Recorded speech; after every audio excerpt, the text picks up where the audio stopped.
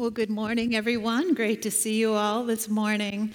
It's my privilege to introduce our speaker this morning, and so I want to just tell you a little bit about Reverend Wes Tink. First of all, let me back up and also tell you that a year from now, actually a year from last month, next August 2022, our church is going to be partnering with Reverend Wes Tink and the Front Step Compassionate Ministry in North Philly, Pennsylvania. And so we are very excited about this opportunity. Leo Matthew, our drummer here this morning, is overseeing organizing this aspect, this side of that preparation. So if you are interested, and you will be once you hear more about this ministry, you should see Leo and talk to him about that. And let me tell you a little bit about Wes Tink. I've known Wes for quite a long time, a lot of years. And one of the things that has always warmed me about Wes is his heart and passion to do God's will and see God's purposes go forth, no matter where God would have him. Now, it wasn't always that way for Wes. There was a time when Wes had no interest in becoming a full-time minister. He had no interest in serving God and I guess going into full-time ministry. There was a time when Wes said he decided that he didn't have enough faith to be an atheist, though, after 3 close brushes with death, and it was time to seek God's purposes and meaning for life.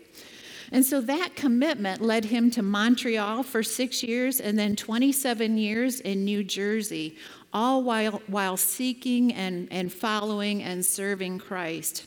6 years ago, Wes became the director of Front Step Ministry Compassionate Center in North Philly. Now, the Front Step is a compassionate ministry center of the Church of the Nazarene, which brings hope and very tangible help and resources and equips people in those very challenging neighborhoods with the love of Christ. So you're going to hear more now as Wes comes, and let's give him a great welcome as he comes to speak to us this morning.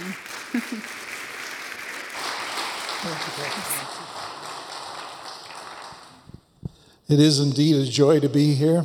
I have never been in this church before, but I felt at home ever since I arrived this morning. And I've met a few of you. There's quite a few I haven't had a chance to meet yet. I met Ruth Ann, I met Jean, I met Dan, I met Liberty, I met Chris. I met a few others who I didn't know before this morning.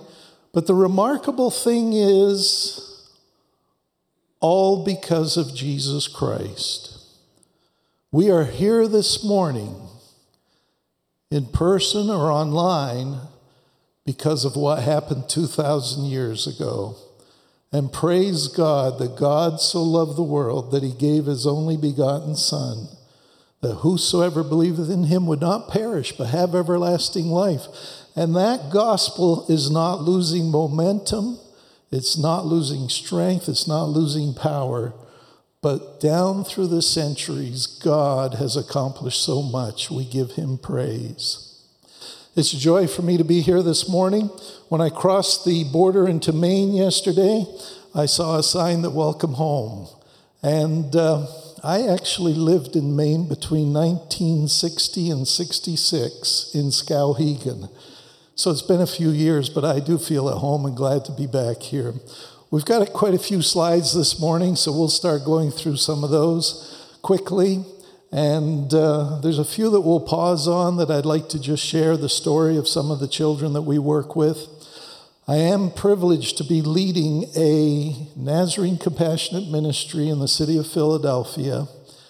And some of you that are a little older in the Church of the Nazarene, you'll remember that quite a few years ago, we talked about foreign missions, and we talked about home. See, you're all young. Nobody remembers that. We also talked about home missions. And so the ministry that I lead would have fallen under the title of home missions from quite a long time ago. But We're different than a church. We have a nonprofit status, but we don't hold services on Sunday. We minister to the community between Monday morning and Saturday evening.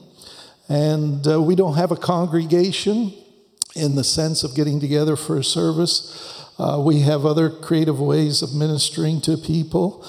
We don't take up offerings because the people that we serve, we're there to serve them. I mean, if they want to donate, that's fine, but many of them, as you'll see it a little bit, live in deep poverty.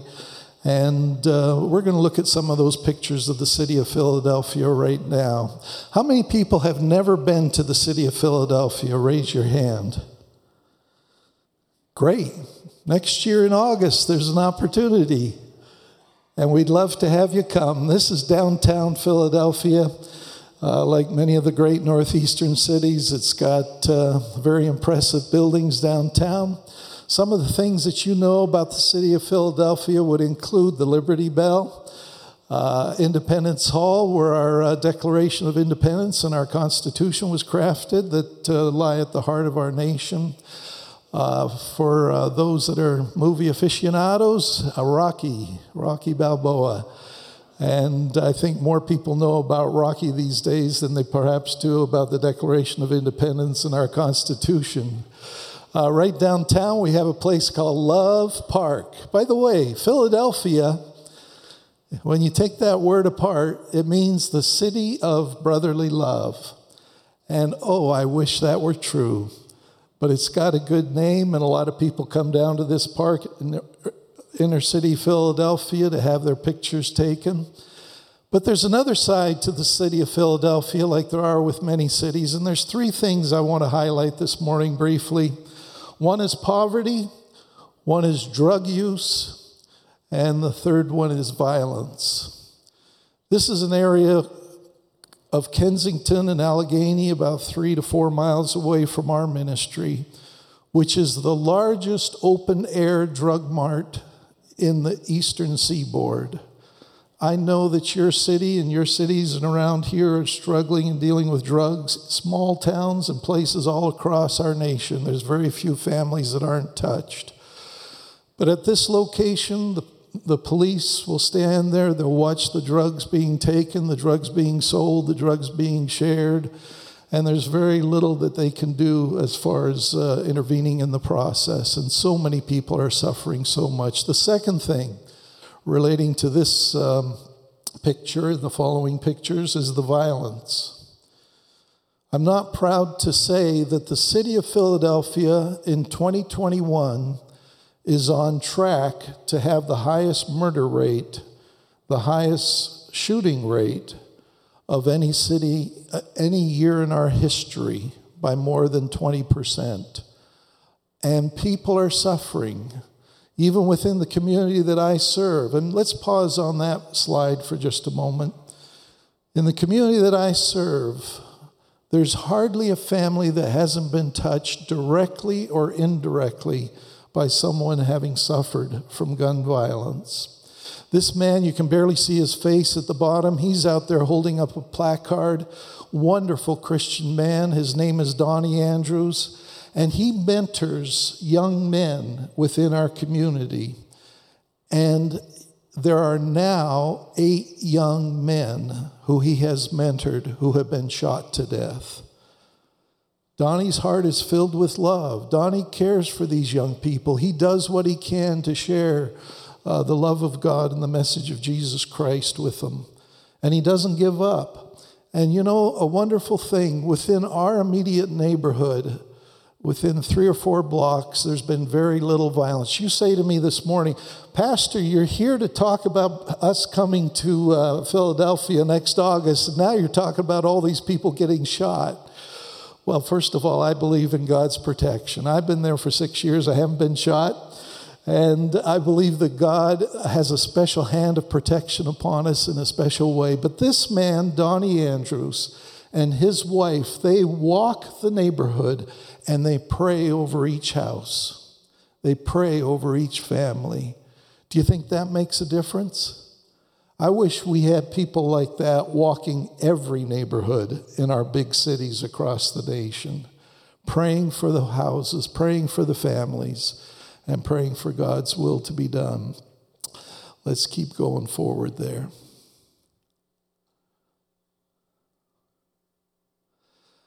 Real quick, some statistics to share with you. Poverty is true all across our nation, in our immediate community. The comparison is that 95% of America is doing better than our zip code. In other words, we're in the bottom 6% economically of the United States. The next slide has to do with education levels. Do we have any teachers here this morning? In the state of Pennsylvania, they rate all of the elementary and middle schools to see how they're doing in relation to the other schools across the state. And it's a scale from 0 to 100%. In a good suburban community, the schools probably score around 88 or 92%. In our community, we have 3 elementary schools within 1 mile of our ministry, and the score is 12% out of 100%. Now, here's a question that I'll ask and see if anybody here knows the answer. According to the last census, not the most recent one, but the previous one, how many children and youth under the age of 18 live within 1 mile of our building? Does anybody want to hazard a guess? You're right, 19,186. We've got some well-informed people here this morning. So with 19,000 children and youth within 1 mile of our building, God has given us a great location, great mission field, great opportunity. And we don't deal in thousands at our ministry. In fact, we don't even deal usually in hundreds. But the next statistic is the most important one. Out of all those kids, how many does Jesus love? How many did Jesus die for? Every single one of them. And so we try and invest in kids with a long-term approach. We're trying to build a program, a ministry that goes from infancy until adulthood. And part of the situation is almost every family in our neighborhood wants to get out. And so that could be depressing. That could be discouraging because you invest in some kids and in a family for 3, 4, 5 years, and they're doing well. And then as soon as they can, we can finally get out of this neighborhood. But you know what? It doesn't stop what God's called us to do. We're called to plant seeds. We're called to share the gospel. And I have faith that some of these children that we're investing in, even if they don't have the type of discipling in the places that they go, they're going to remember and be touched by the message of Jesus Christ. Train up a child in the way that they should go, and when they are old, their hearts will be tender towards it. And that's what we pray for. Let me share a few pictures about our ministry. It's called Front Step. Standing next to me is a young lady who is my left arm, my right arm, my memory. Our organization is really quite small. When I started 6 years ago, it had been shut down for 3 years. It had run out of money. It had run out of personnel. And so it was really a restart. And so at this point, I'm the only full-time person. And Rachel is now a half-time employee with us. She started with us as a volunteer when she was 15 years of age. And for the last 3 summers, she's been our program director for our summer programs, summer camp in the park, sports camps in the park. We have a park right across the street from our ministry center. And I'm pleased to say that as of the 1st of September, she is now 24 hours a week working with us and helping to oversee some of the programs that I'll share with you shortly. She is in her last year of undergraduate studies at Temple University, studying psychology. She wants to work particularly with children and youth. And she is just a great help to our ministry. If we want to round up some kids to come to something that we've got going on, I say, Rachel, go across to the park and get some kids. She's a child magnet. And they come to her right away, and she says, come on in the front step. We've got something good going on. But you know, Rachel, for 21 years of age, has got an amazing, amazing story of God's presence. Her biological parents were Muslims who let her go when she was about 3 years of age. She went through the foster care system and suffered abuse in a variety of different ways. When she was 12 years old, she was adopted into a family with a Christian mother. And through that path and with all the wounding, you know, there's a saying, wounded people wound others. But if God intervenes, that's not the case. And wounded people can be healed by God in powerful ways. And Rachel's a testimony to that.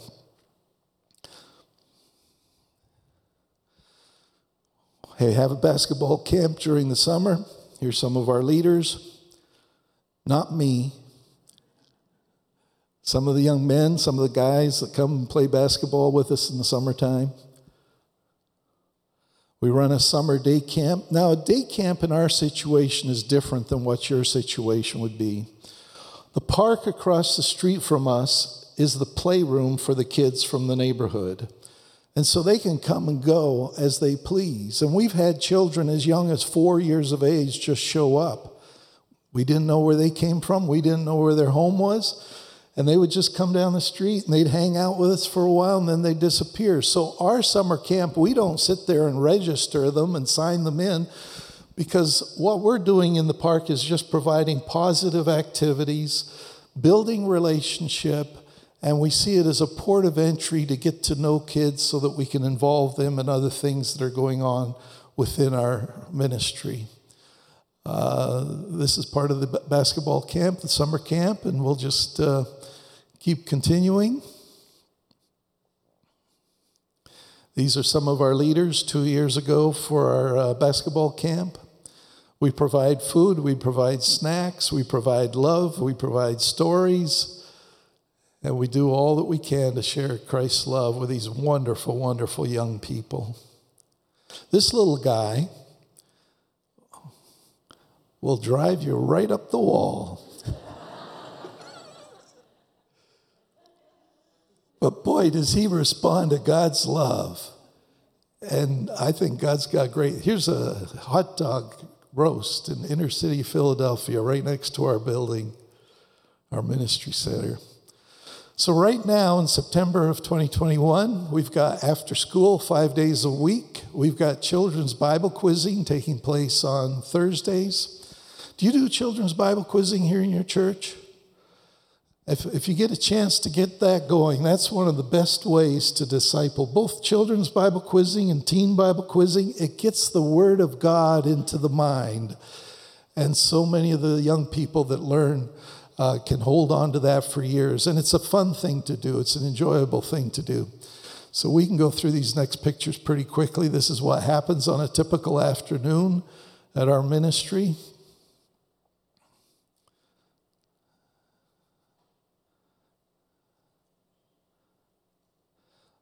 This past summer, we made a 12-foot by 12-foot mural. There it is. That's part of it that went up on the wall inside our building. And the kids painted it all. Last year, let's pause there for just a moment. Last year, all the city public schools in the city of Philadelphia were closed from September until June. And so many of the kids at home don't have internet, they don't have computer access, and they don't have a good environment for learning. So we retooled, and we were a learning center for kids. And as children we try and equip them with those things, and as they got the things that they needed, we'd send them on home to do it and bring in somebody else. And so throughout the whole school year, we were able to help quite a few children go through the process and to be able to keep in touch with their school. Let me tell you about this next little boy, and we'll pause here for a minute. He was part of our school program all year. His name is Andrew. He's being raised by a single father. He's only a child in the family, no siblings. And Andrew's father had a major stroke 6 years ago and is confined to a wheelchair. And so Andrew doesn't have a dad that he can go out and throw a football around with or play basketball or anything like that. And so other than going to school, Andrew's big outlet is coming to Front Step, and he doesn't miss a day when we're open. And he comes out as much as he can. And just last week, he joined our children's Bible quizzing team on the books of Joshua, Judges, and Ruth. Smart little guy. And he's going to do well. We did pop-up vaccinations in May, June, July, August. That's our Bible quizzing team. I got to pause there on that Bible quizzing team for just a minute. Our kids from the neighborhood, almost none of them belong to any church. And yet they did so well at quizzing that when it came to our district quiz finals, our kids came in number 1 on the district. And amen. And they took home the big trophy, and we praise God for it. Let's keep going. This was this summer, Eastern Nazarene College summer ministry team. We're going to pause there for just a minute. Yesterday, we started a new program, Christian Christ-Centered Mentoring for Teen and Preteen Girls. And we've been preparing this for 2 years. We've taken a lot of good training. The lady there that's shorter is a retired mental health counselor, and she has put so much work into preparing for this mentoring. And these teen and preteen girls will be meeting for 2 hours every Saturday during the school year and learning basics about life and about how God would have us live life. There's some of our teen and preteen girls. We also just started using our kitchen for cooking classes.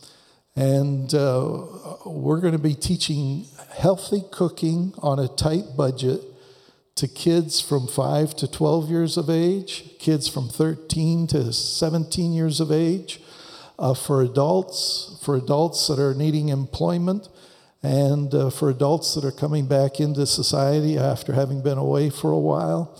And that's Chef Bernard. He's got a cooking show on Williams-Sonoma, and he comes 2 evenings a week to teach classes for us, does a great job. There's some of the little cooks in training.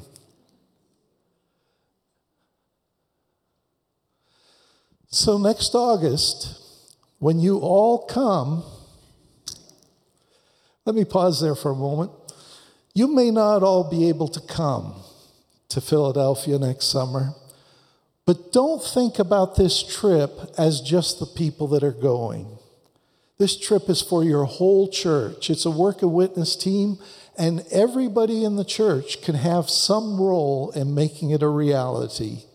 And so think about it that way. Even if you're not able to get that week off from work or you're not able to go, think about how can I help, how can I assist?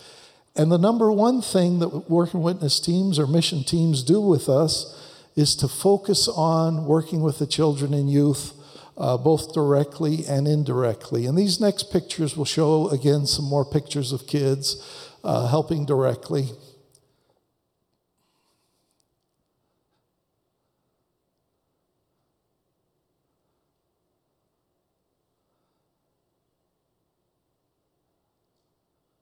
And helping indirectly includes, we're trying to get some mission housing so that we could get additional staff at our ministry center. We would love to have a home within 1 block of where our ministry center is so that somebody who's full-time with Front Step can be there on Friday nights and Saturdays and Sundays somebody that's young that relates to the children well, the youth well. Our biggest need right now is somebody who can work with the teens and minister to the teens, and part of the way we can do that is by being able to provide housing for those people. Our ministry building is over 100 years old, so it always needs maintenance. We've always got leaky roofs. We've always got bricks that are crumbling. We've always got painting that needs to be done. And so that's not directly helping the children and youth, but it sure is a need. And then as that picture shows, we also do acts of kindness and service for the community, especially for the seniors, especially for the disabled. We do what we can to help them out and to help them maintain their properties. So we will be designing with Leo and your leadership the Work and Witness trip based upon those who are able to come, what your skills, what your abilities, what your passions are, but we're able to offer so many different opportunities that will fit well with that. Now, this team came from upstate New York a couple of years ago, and if you look in the first row of those that are standing up, you're going to see one person at least there that you recognize. You see Pastor Nancy there? She was there with us in July of 2018, and this is the team that she came with. And one of the things that they did during the week, they did a whole bunch of things that were such a great help to us. But one of the ministries that we like to do when we're able is do extreme makeover of kids' bedrooms.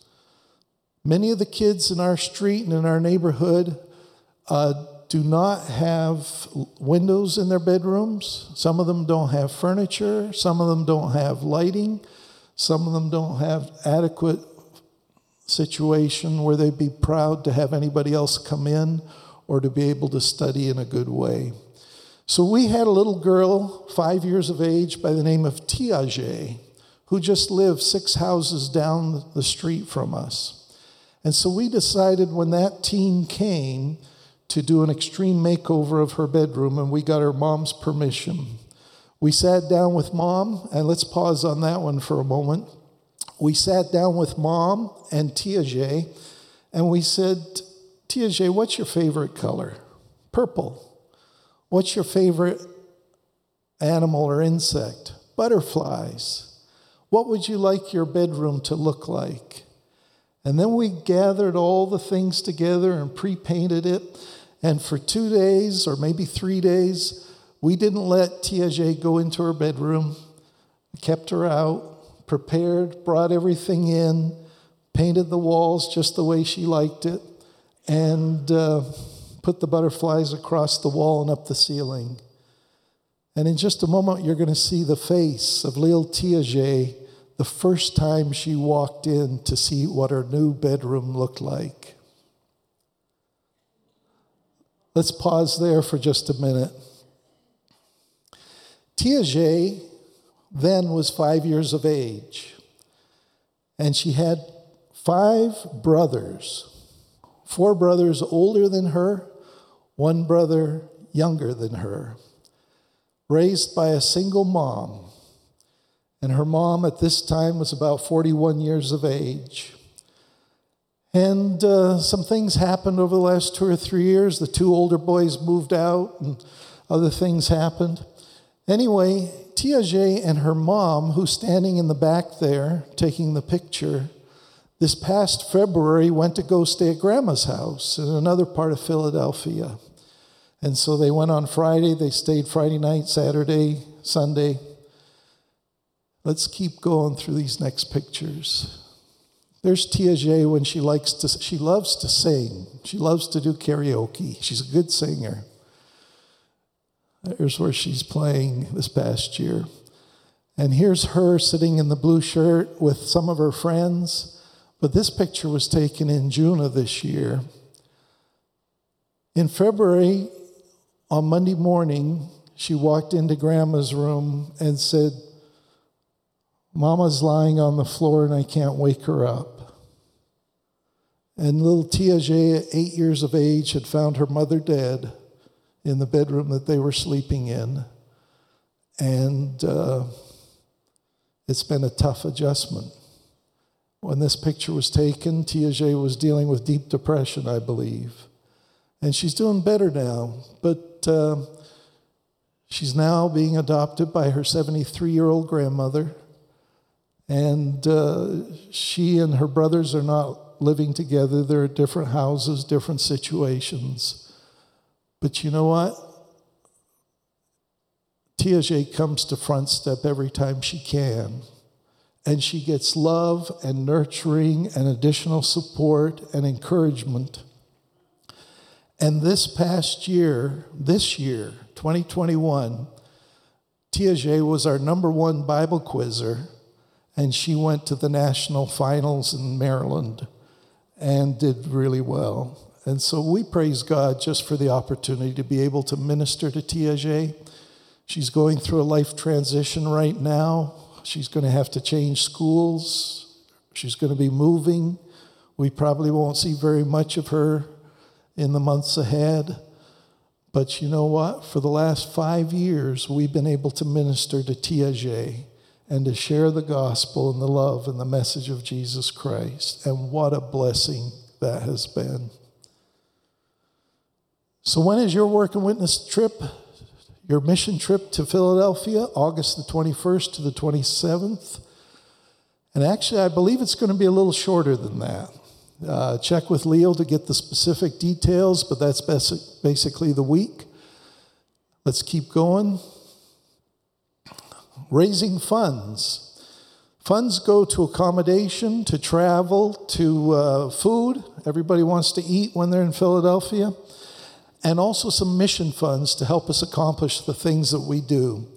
And so Leo can give you the details on that, and those are all worked out very precisely. But we don't want anybody to not be able to come because of funds and funding. And so your church together can raise funds. There's a variety of different ways you can do it. Maybe somebody who's not able to go can sponsor somebody who is able to go. And I just believe that there's going to be a great team coming, and God is going to, Jehovah Jireh, God is the provider, and God's going to provide all that's needed. So there we are. That's our building. And we praise God for it. Thank you so much for being able to share. The other opportunity I have this morning is to share from God's Word. And your pastor asked me a few weeks ago, he said, we're in a series, and our focus is serve others, save others. And he said, would you mind preaching on one of the most well-known passages, one of the parables of Jesus Christ, the Good Samaritan? And I said, I'd be delighted. That's such a wonderful passage. So if you have your Bibles, turn to Luke chapter 10. Or the words will also be on our screen this morning. And let's take a look at it together. Would you stand with me for a word of prayer?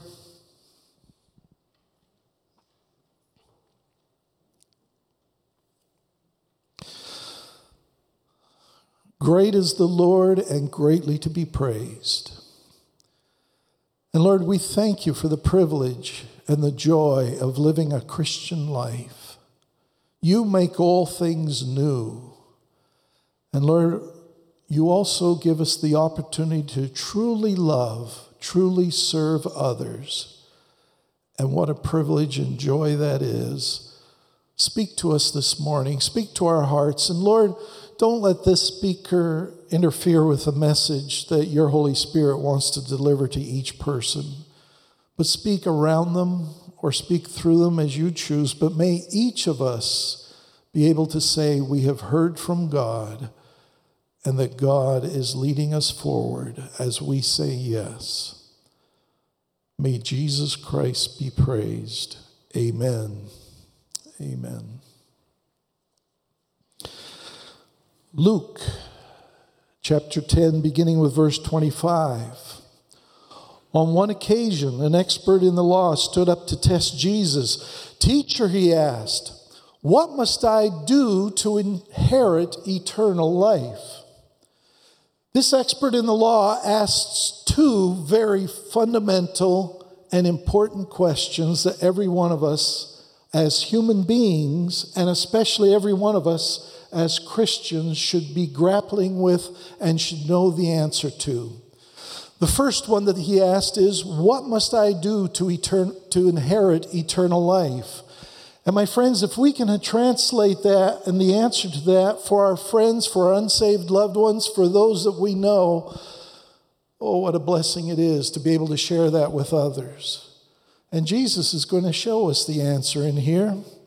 Jesus replied, what is written in the law? How do you read it? The expert in the law answered, love the Lord your God with all your heart, with all your soul, with all your mind, with all your strength, and love your neighbors as yourself. That's at the core of what we're at and who we are as Christians, isn't it? The two great commandments. The expert in the law, it says, wanted to justify himself. And so he asked Jesus, and who is my neighbor? And here's where Jesus starts that beautiful parable. 6 different people mentioned in relation to this parable. Some as models of how not to do it, and some as models of how life is to be lived. Jesus said, a man was going down from Jerusalem to Jericho when he fell into the hands of robbers. They stripped him of his clothes, they beat him and went away, leaving him half dead. Now it's only about 15 miles from Jerusalem to Jericho. And when it says down, yes, it was down, because in altitude it goes down about 3,500 feet. But the more important thing is that along that path, which could be walked in one day quite easily by most people, it was very dangerous. There were large rocks, there were boulders, there were caves, there were places where people could hide. And that's what regularly happened. As people would travel along this route, many times the robbers would beat them up and in some cases kill them. There was a stretch of this road that was called the Way of Blood. The Way of Blood. Because so many were accosted and beaten and robbed along this stretch. Jesus continues, a priest happened to be going down the same road. When he saw the man, he passed by on the other side. So to a Levite, when he came to the place and saw him, passed by on the other side. As people of God, we are people of hope. As people of God, we are called by God to be ministers. We believe in the priesthood of all believers. You are a person of hope to those around you. I am a person of hope to those around me. And one would think that a priest in this situation, the one who mediates between God, the one who performs the sacrifices, the one that studies the Torah, learns the Word of God, and shares the hope with others, would be a person of hope in this situation. Both the priest and the Levite were people of hope, close to the center of God's power, but both, of course, in this story are examples of how not to love our neighbors. Someone asked me recently, what's the relationship between a priest and a Levite? Well, the priest had special roles, but they were always Levites. All priests are Levites, but not all Levites are priests. And the priests had the special roles in relation to the sacrifices, and the Levites were the ones that helped and supported them in those roles. And so in a very real sense, it's a little bit like pastoral ministry and lay congregation. They're both needed. They both work together. They support each other. They help each other. But in this situation, neither one of them expressed and showed the love of God in ways that showed them to be a true neighbor. So let's not spend more time on them. Not a good example. Let's instead look at the good example. I understand that for someone who is blind and they want to learn the different dollar denominations by feel, they don't spend their time feeling counterfeit money They spend their time feeling real money. And as they feel the real money, they learn this is a $5 bill, $10 bill, $20 bill. I had a good friend that showed this to me. He'd been blind all of his life. And he said, I learned to work in a store as a cashier based upon having studied the real thing, the actual dollars. Let's look at the real thing here. Verse 33. But a Samaritan, as he traveled, came to where the man was. And when he saw him, he took pity on him. He went to him. He bandaged his wounds, pouring on oil and wine. Then he took the man on his own donkey, took him to an inn, and took care of him. The next day he took out 2 silver coins and gave them to the innkeeper. Look after him, he said, and when I return, I will reimburse you for any extra expense you may have. Very quickly, we're going to look at these verses, and these are action words. These are words of doing, not just of looking and seeing and feeling. These are 9 things that the Good Samaritan did that distinguishes him as a true neighbor to others, and these are a model for us in our life. In verse 33, it says, he saw him. The priest and the Levite had seen too. But I think probably they covered up as quick as they could. I don't want to see that. I don't want to have part of it. I don't want it to intrude on my day and what I'm doing. Jim earlier today mentioned about the people along the road that have up the signs and are asking for financial assistance. Every day in the city of Philadelphia, I pass some of those people on the Roosevelt Boulevard, and I say, Lord, what would you have me do? What would you have me do? And I don't always have the answer, and sometimes it's overwhelming. But you know, the question is our heart tender? Are we truly seeing, and are we open to doing what God would have us do in those situations? So first of all, he saw the beaten man. Secondly, he was empathetic. He took pity on him. He was emotionally connected. Are we emotionally connected to the needs of those who are suffering around us?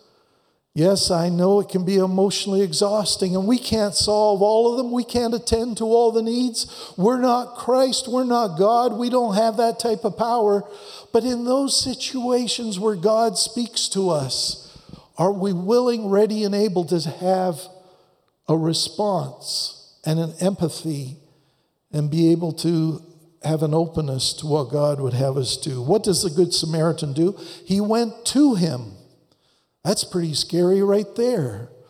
This man's already been beaten up. Who knows who lurks behind those rocks? Maybe the same thing will happen to me. Risk. If we are to be God's people in God's way as neighbors, there are times of risk that God is going to call us to. And I know my preference is to stay as safe as possible in every situation, to protect, to make things as risk-free as possible. But my friends, I know sometimes God calls us to go to those places that may be outside of our comfort and outside of what other people may be called to. When we talk about the children in the city of Philadelphia and all the problems and all the crime and all the drugs and all the violence and all that type of stuff, God does not call Christians to go away from all that stuff.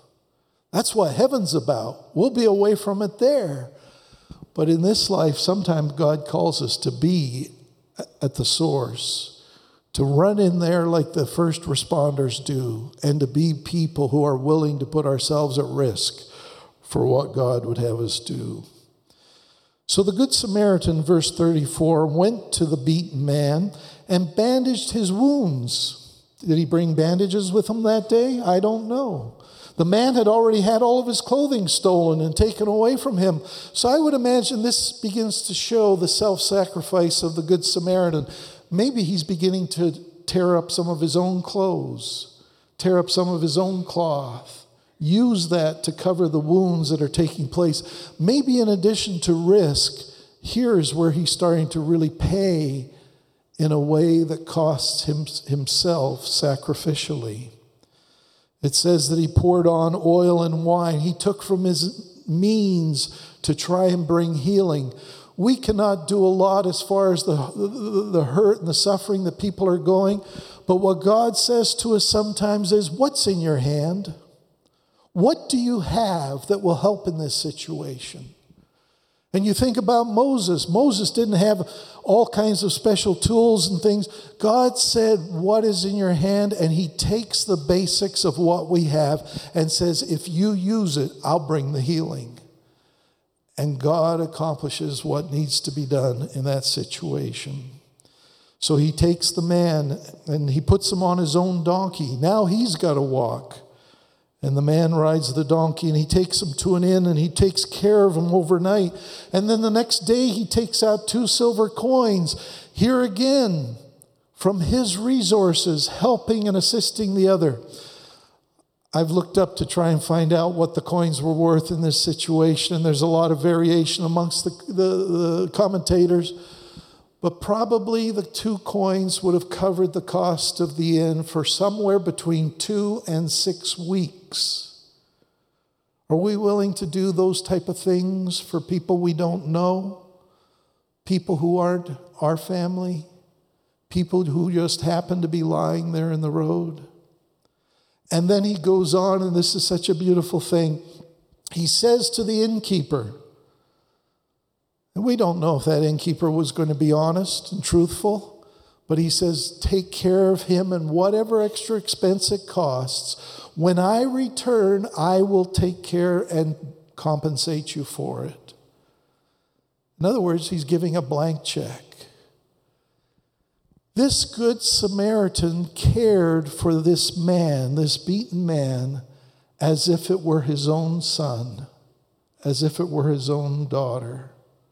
He cared and showed the love that we show for ourselves. And my friends, it reminds me and it draws my mind to the fact of, God, how can I love more greatly, more fully? And the reality is, in my power and strength, I can't. We're talking about agape love. We're talking about God's love. And if we're going to be sharing, and I know this church is mission-minded, I've already seen and heard stories of how much love is being shown through your church and to the people whose lives you touch. But just like the concept of holiness, it's not a static situation, it's a dynamic situation. And every day there's the opportunity for growth, for change, for transformation. Every day God's going to bring somebody new into our path that needs this kind of love. And our question is, how do we respond? Let's go to the next slide and the following.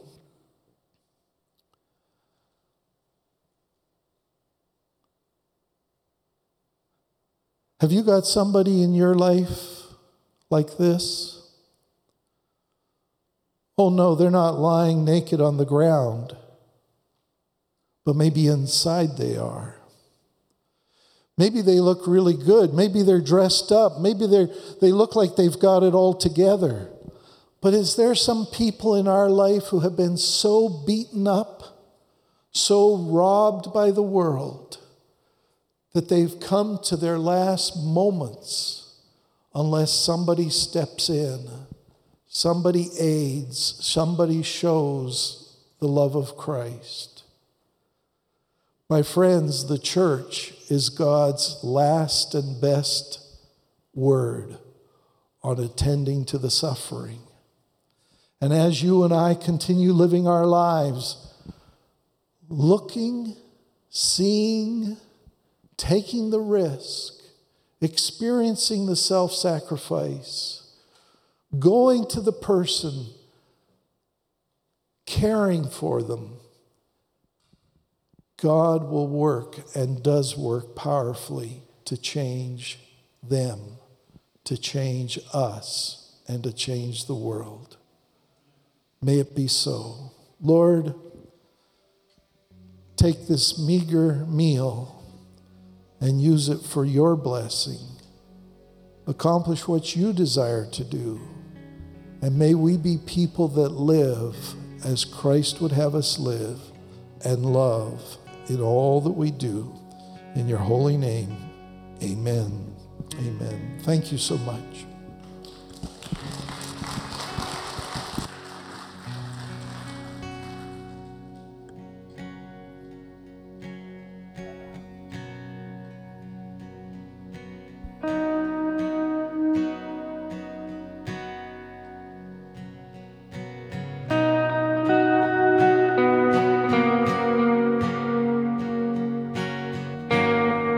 Stand together.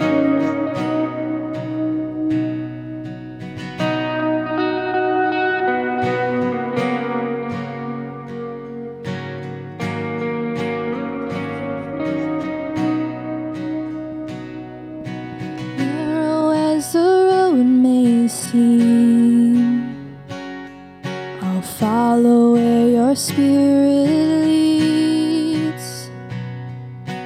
Broken as my life may be,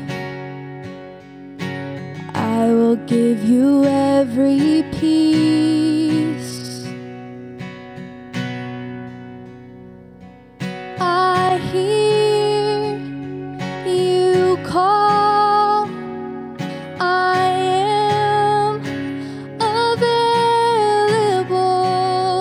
I say, yes, Lord, I am available.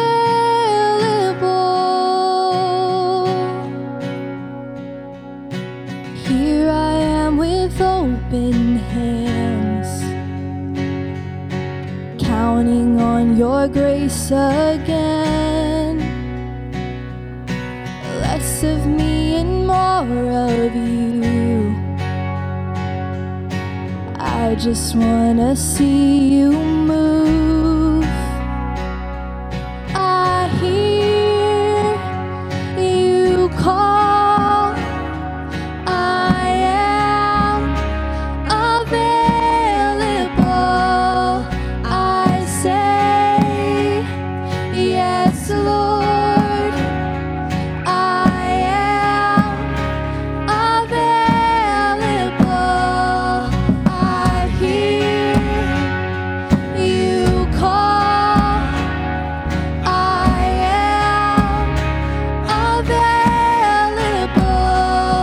I say, yes, Lord, I am available.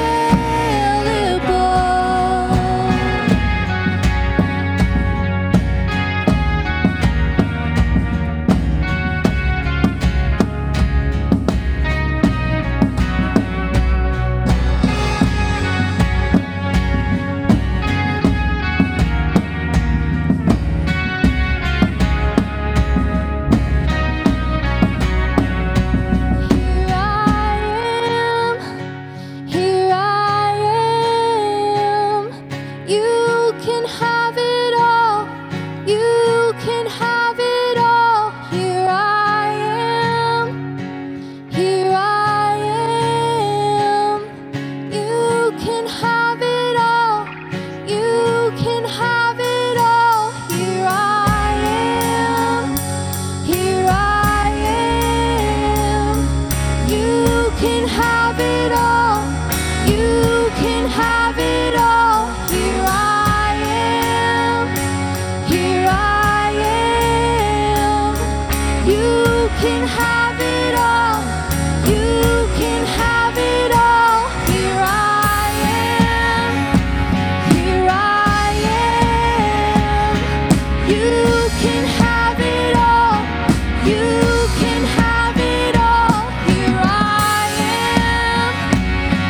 I am, you can have it all, you can have it all.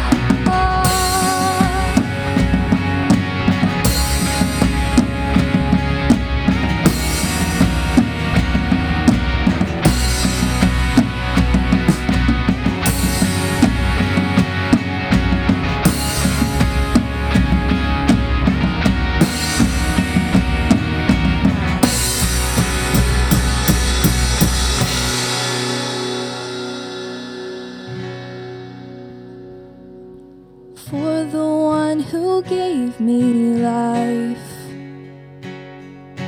Nothing is a sacrifice.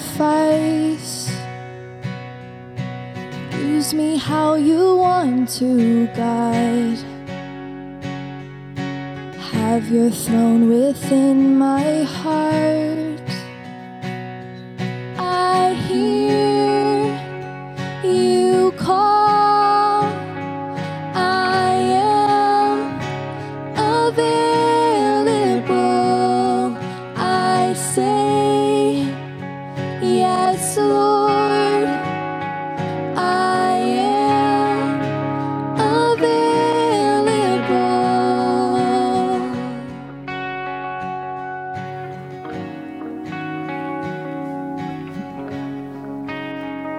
What a bold, gutsy prayer to pray. What a bold, gutsy prayer to say, Lord, here I am available. Use this one and only life.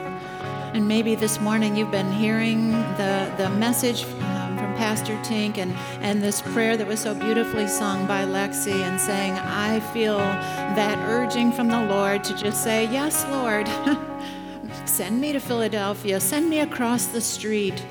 Help me to be a beacon of grace and love to my neighbor.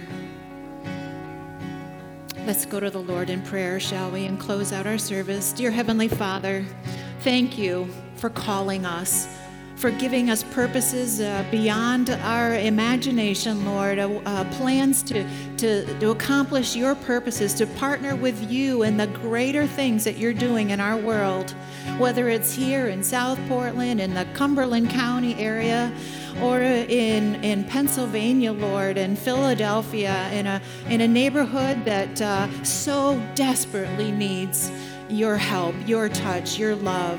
The truth is, Lord, we live in a world that is just desperate for you, desperate for healing, desperate for a way up, a hand up, desperate for the love of Jesus Christ. So, Lord, give us eyes to see. Give us a heart that says, here am I. I'm available. Send me. Lord, thank you for the message this morning. Thank you for the way you're working. Thank you for this work and witness that's coming up in about 11 months, and for impressing upon our hearts how we could partner with you for your greater purposes. I thank you for what you're going to do. In Jesus' name, amen. If you would like to speak with Reverend Wes Tink on your way out, he's at a table out in the foyer. And also, if you'd like to donate to the causes of the work of Front Step Ministry, there's a little box on that table to donate to. Thank you so much, and God bless.